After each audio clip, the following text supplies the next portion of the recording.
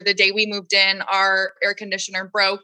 And so that was like the first instance of, is this a mistake? That is Lauren Morgan. She's 30 years old, and she and her husband are now the new owners of a quaint home in Norwood, Massachusetts, 30 minutes south of downtown Boston.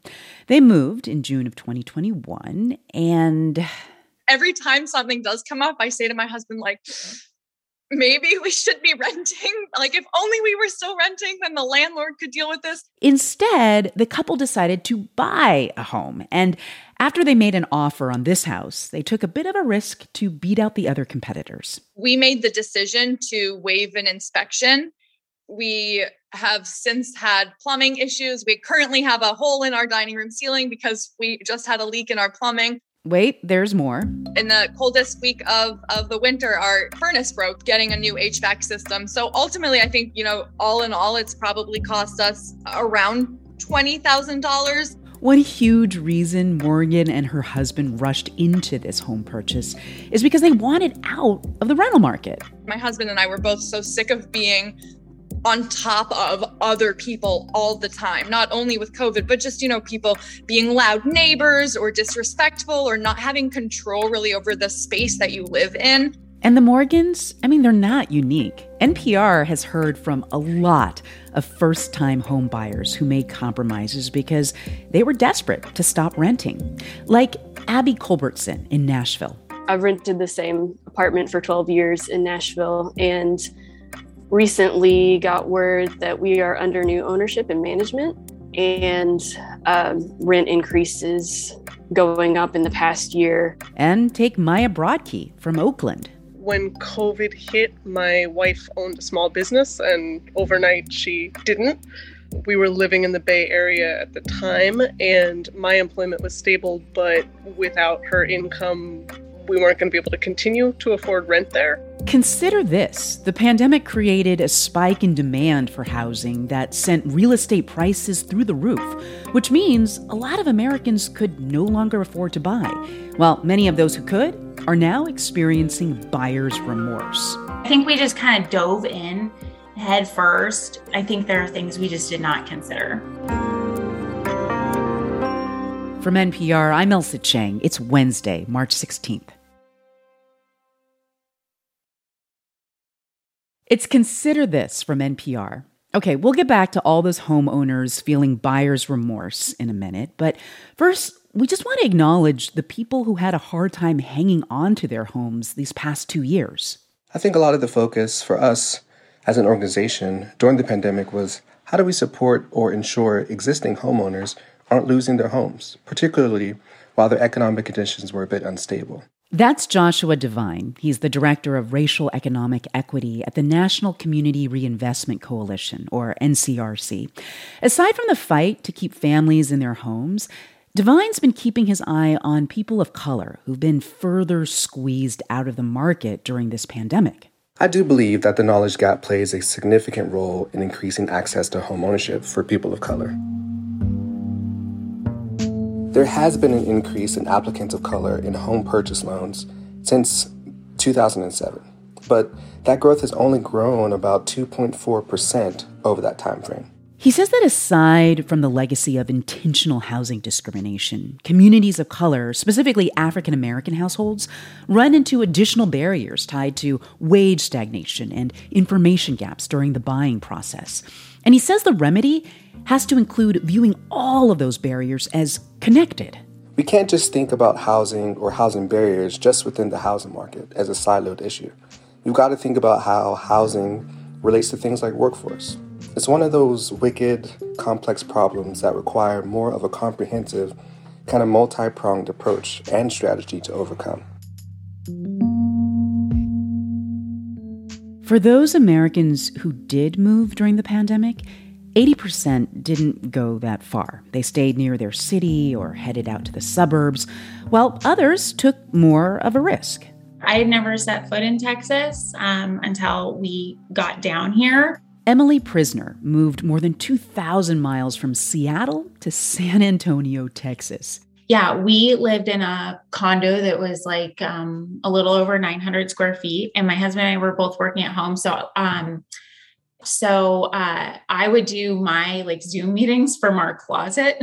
The condo was part of an old converted high school in the city. And in June of 2021, the couple decided to uproot and upgrade to a 3,000 square foot house that was being built in San Antonio. It was a little rash, to be sure, but it felt like an adventure. And they were eager to move in as soon as possible because Emily was 7 months pregnant. But the supply chain slowed down through a wrench in their plans. So we brought our newborn baby home to an Airbnb, and then we moved him to 4 different ones. So it's like living out of suitcases, packing up a bassinet, not knowing exactly what we're going to get into. So that in itself was a regret. Emily and her husband eventually moved in, and they've got family members in the state who've been helping quite a bit. But that excitement that came with a pandemic move has been totally wearing off. It's been an adjustment. I mean, we loved Seattle. We miss Seattle. It's one of those things where it's like the pandemic skewed our perspective a little bit too, because we were spending so much time indoors. COVID-19 pandemic has accelerated everything, right? Ho-Joon Lee is a professor at Virginia Tech, where he studies the impacts of demographics and neighborhood changes on the housing market. And he told me that a lot of factors contributed to this pandemic housing boom, like those monthly relief payments that showed up in a lot of Americans' bank accounts. Also a factor were the extremely low interest rates.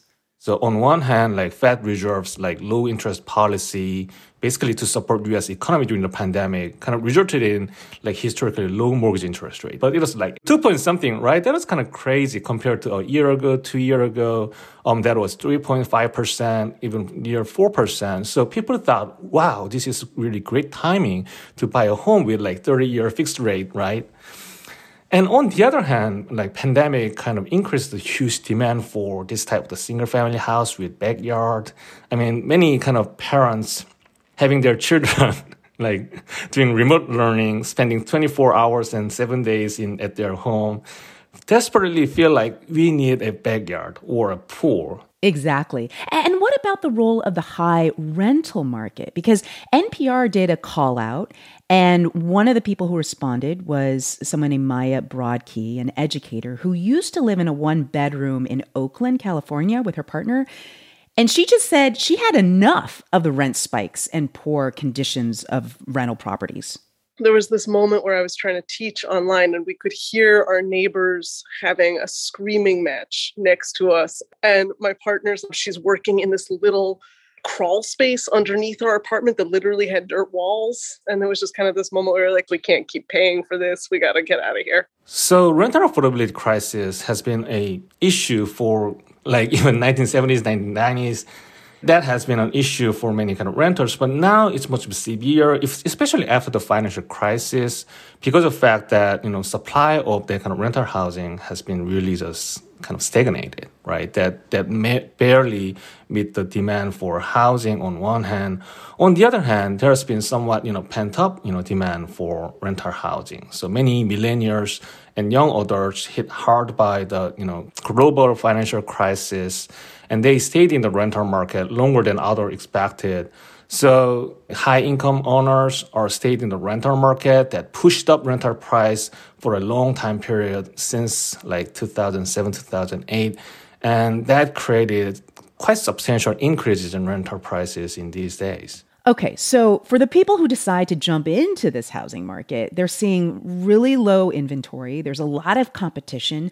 Can you just talk about the pressure cooker situation that creates and what a lot of people end up doing when they're making an offer on a house? I mean, they're giving up on things, right? They're waiving contingencies. It's really difficult to those first-time home buyers who spend their about 20 years, 30 years as a renters to figure out how much money they have to pay for, say, maintenance fees, property tax and insurance. They always think about just kind of monthly mortgage payments, but actually there are much more things to spend in addition to that. And, there are some other costs as well in terms of, upkeep and repairs. And those costs has been soaring during the pandemic especially, right? So generally, we give some advice about this kind of thing. There is kind of 1% rule of thumb. So you have to think about, saving about 1% of your housing value, because that's the amount of money that you will spend annually for any type of upkeep or repairs. That was Ho-Joon Lee, a professor at Virginia Tech. Of course, not every homeowner is experiencing regret. NPR heard from a number of people who feel great about their decision to buy, like Joseph Tykonovich, who relocated from Williamsburg, Virginia to South Bend, Indiana. It's been a good transition. I'd never been to South Bend before, but really love the town. It's kind of this cool, very affordable, underrated little town. We were able to get a pretty nice house in a really desirable neighborhood, very affordably, and were very easy to walk to farmers markets and food co-ops and jazz clubs. And Samara Shima, who left California and bought property in Washington State. We feel really, really lucky to have gotten in on the market to actually get a house. And we think given the market situation with housing, to have a house that hits 80% of your must-haves is actually really amazing. As for Lauren Morgan and her husband, that couple we heard from at the top of this episode, the one with all of those headaches, well, they have found a silver lining. I don't know if it's cognitive dissonance, myself justifying that, I've had to put in all this effort now, so I must really love the house. But for me, it really is a space that I love. And when I go home almost every day, I feel grateful that I have that space that is my own. Thank God. It's Consider This from NPR. I'm Ailsa Chang.